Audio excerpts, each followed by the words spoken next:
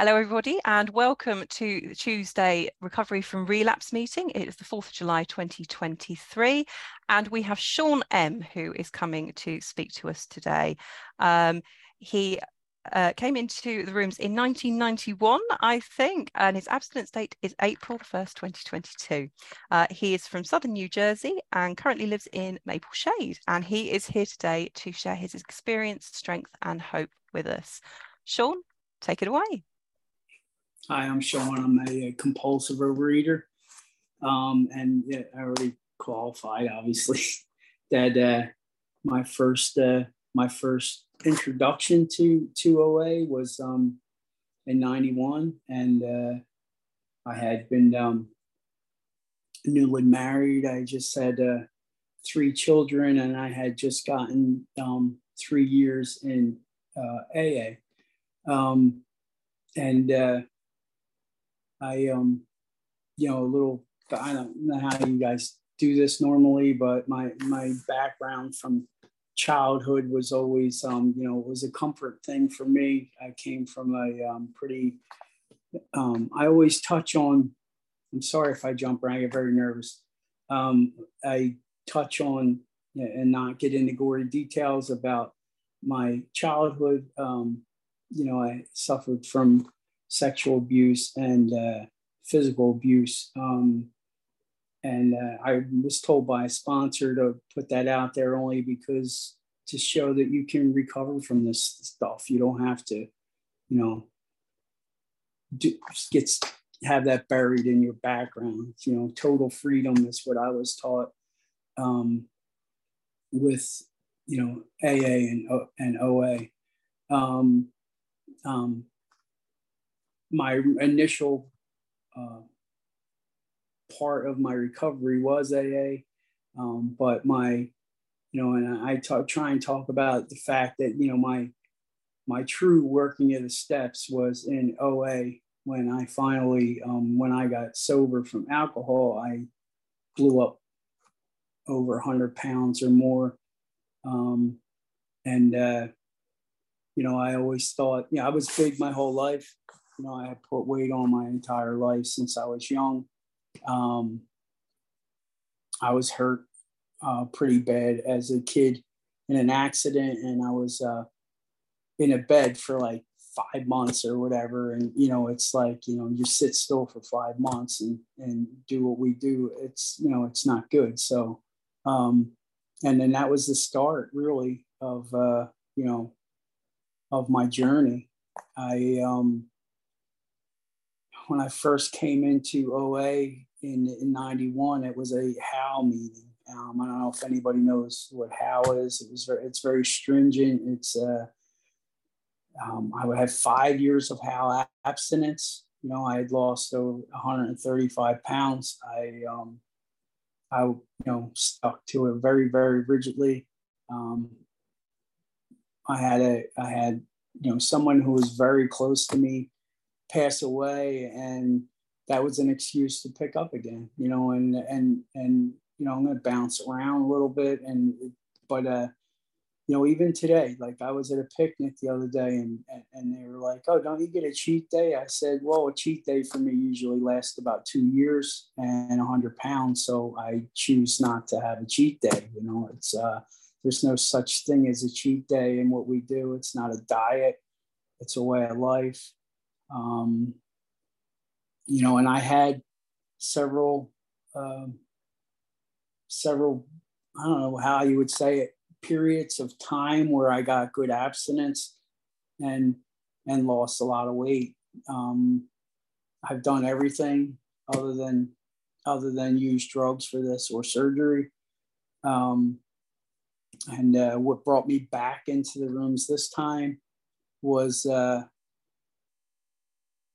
I was desperate.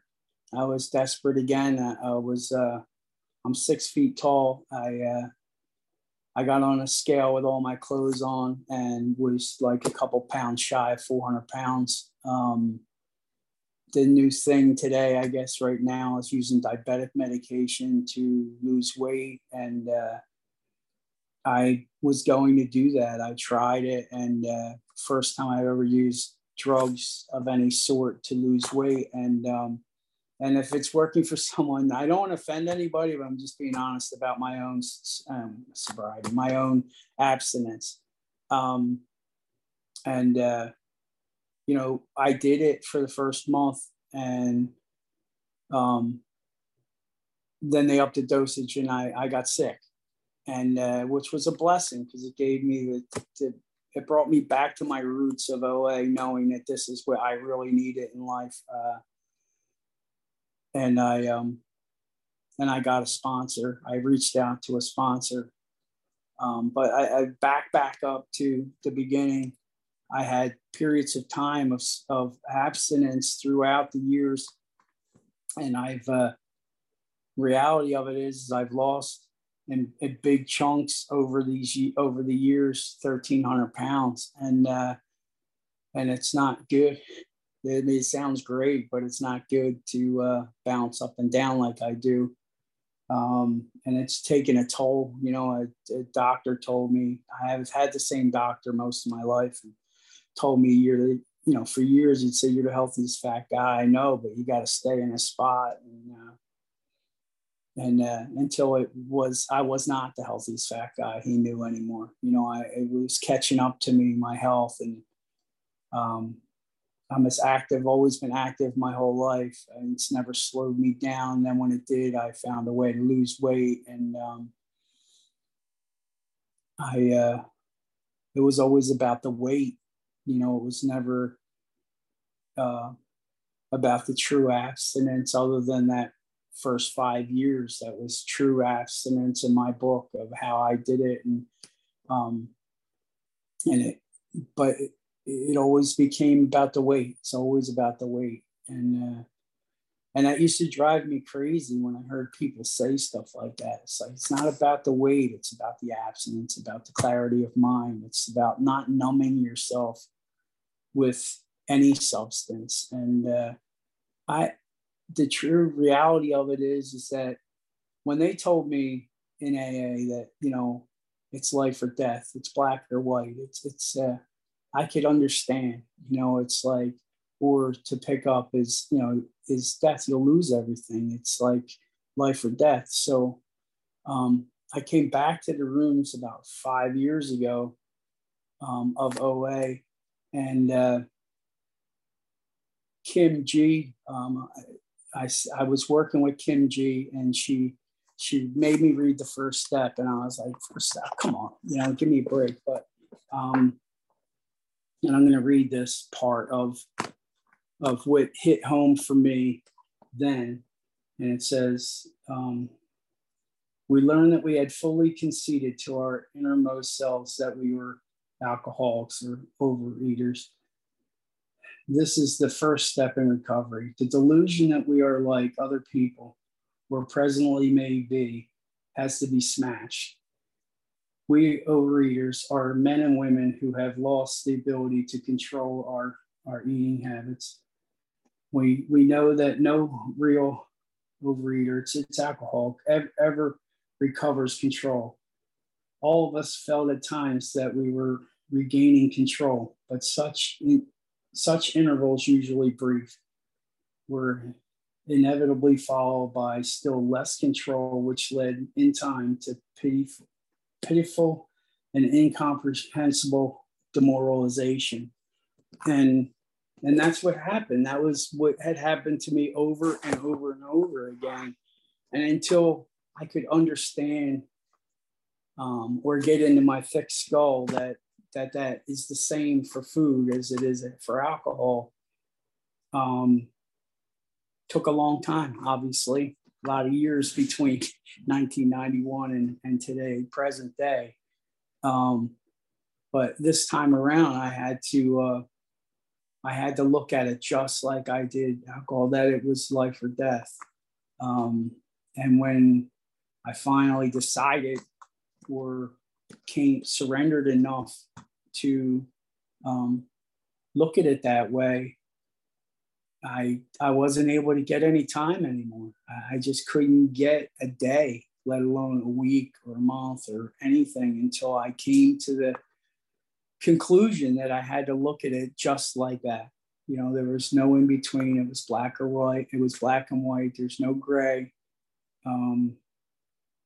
And surrender to that, you know, and I heard forever here and in AA that, you know, that our weakness is our strength. You know, it's like we have to surrender to win, you know, and I just, when I was able to surrender, ask for help, reach out for a sponsor, work with another man. And, you know, it's in the very beginning, when I first got when I first got abstinent, I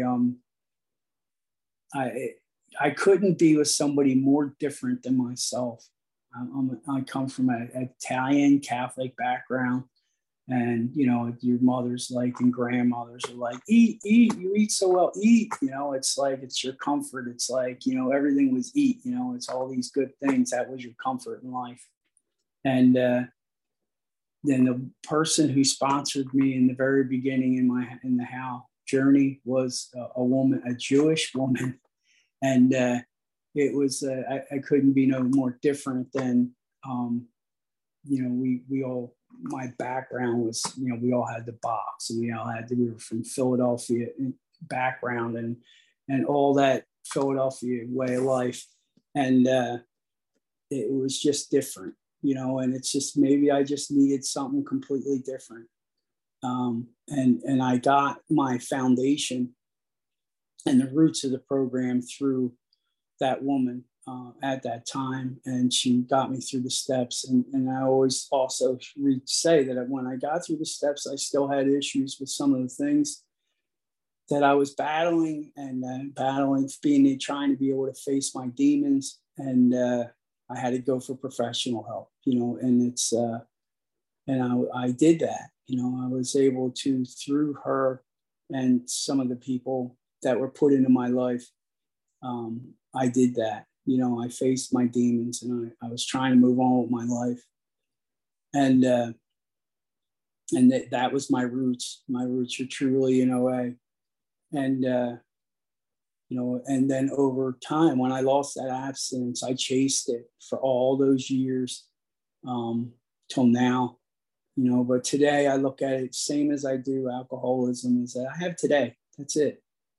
Today. If I don't live in today, I can't do it. You know, and it's just, and the how of the program, you know, I go all the way back to my roots is honesty, open mind, and willingness, you know, and, you know, and they go back to, you know, Kim got me started and made me really look at that, but it wasn't, I didn't get it. I didn't get abstinence then. I had it, I lost it. I had it, I lost it. I was bouncing back and forth. I relapsed over and over and over again. And until I was able to look at this like I do my alcoholism and take it seriously enough to say it's life or death, I'm not going to get it. I don't get it. I have to do that every morning. I have to ask, you know, I have to get, you know, I work with people in AA, and, you know, we talk about getting on your knees every day and asking for another day, and getting on your knees at night and praying for and thanking God for the day we've gotten. That's all we have. That's all I have. That's it. I have to minimize everything I do to the day, sometimes to the minute. You know, sometimes it's hard. I'm in sales now. I work my way up through a company. I've been there a long time, and we entertain, we go out, you know, we do things. And I always thought it was so hard with the alcohol, and it's so much harder with the food. And so I had to simplify my program. And you know, when I reached out to my sponsor, I've known him for a long time in the other rooms, and I seen something different in him. He had already had like 15 months of abstinence.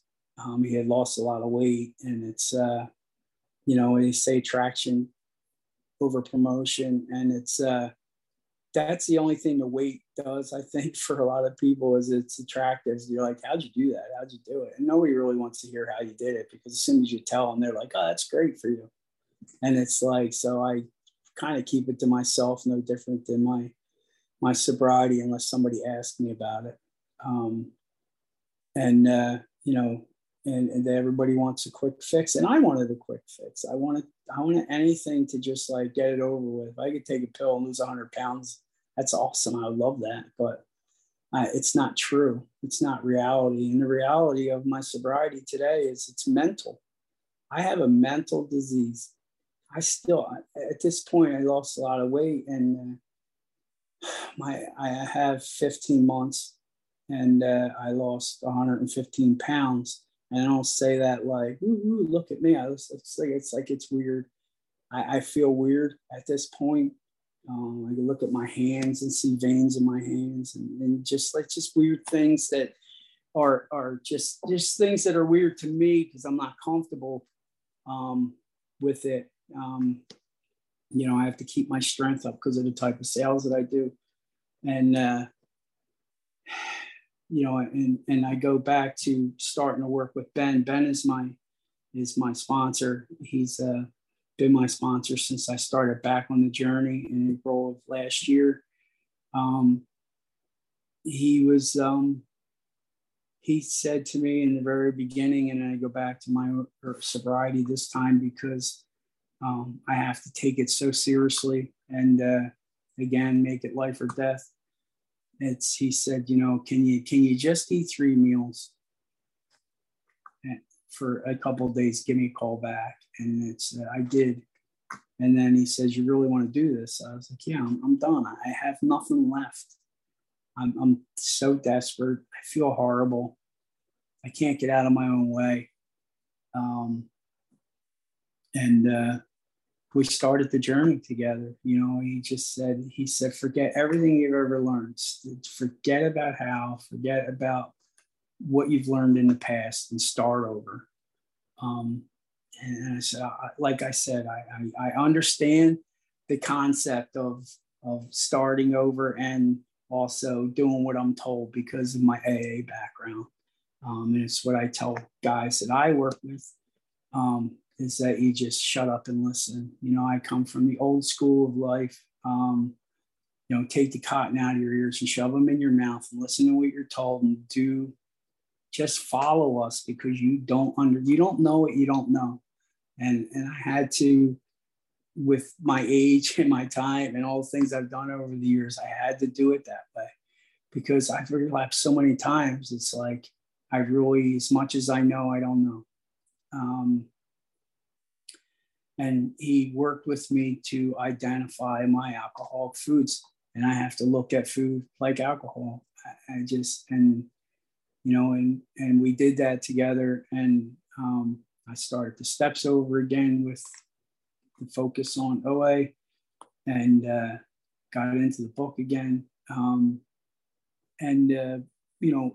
We call it the box. I don't know what anybody else's sobriety is or abstinence is, but whatever's in the box is in the box. That's alcohol. Just like I have to treat that just like alcohol, and there's no touching it. That's it. And I follow a food plan to be able, I went to a nutritionist and follow a food plan to be able to lose weight or just have something to go by. And I use an app on my phone to keep track of that. And I turn that in every day. The hardest part about my abstinence this time is I didn't realize how dishonest I was with food. And it's the honesty, how it works. Honest, open-mindedness, and willingness. I'm willing to do whatever he tells me to do. And I wouldn't be speaking on this meeting if I didn't do what I was told to do. You know what I mean? And I understand today, in AA, they say, don't be an AA thief. So in OA, it's like, don't be an OA thief. We have to give back to recover. So this time around, the honesty has been so tough. I never thought I was dishonest with anything anymore. The freedom is in your honesty and your weakness. You know what I mean? If you're able to share your weakness with other people and how you've gotten through it, then it helps the next person down the line. someone did that for me, you know, and you know, it goes back to spirituality. You know, for me, it's a God thing. I can't do this without that. You know, it's I can't do this. Period. I've proven it over and over again. So I have to hand it over every day. And you know, it's and it's nobody else's business. You know, it's I bring all my other 12-step stuff into play because now I treat it like alcohol. So I got to look at it in all the other realms of life. You know, I carry this into all parts of my life.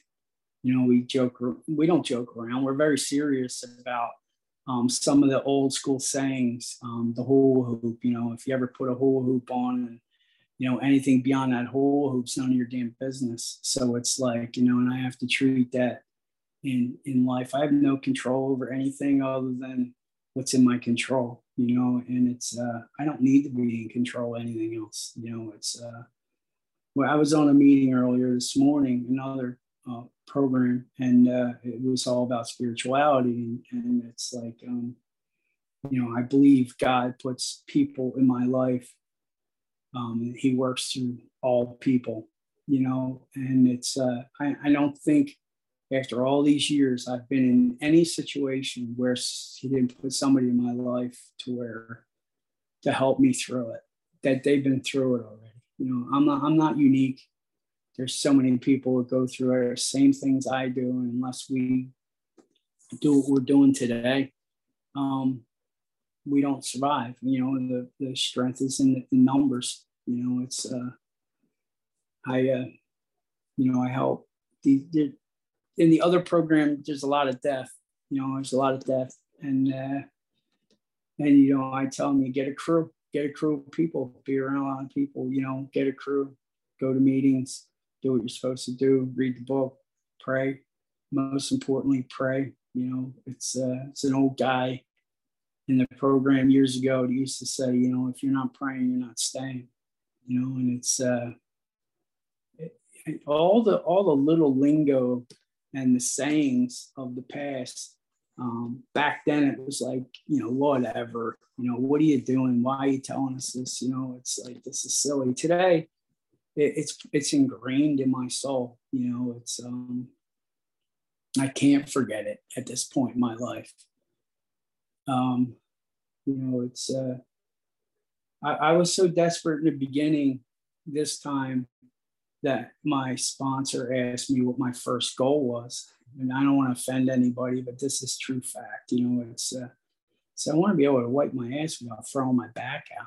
You know, it's like I want to be able to, and it's like it was that simple. It sounds horrible, but that's life. This is the truth. I was that big, you know, and I just I was brutally. I have to climb on machines, and you know, I'm in a heavy equipment business, and I'm now the old guy in that business. I've been in it so long, and I have to do a lot of different things, and one of them is I actually have to run the machines. So it's like I have to get on the machine, you know, and I have to climb up on, you know, it's like climbing on the roof of your house.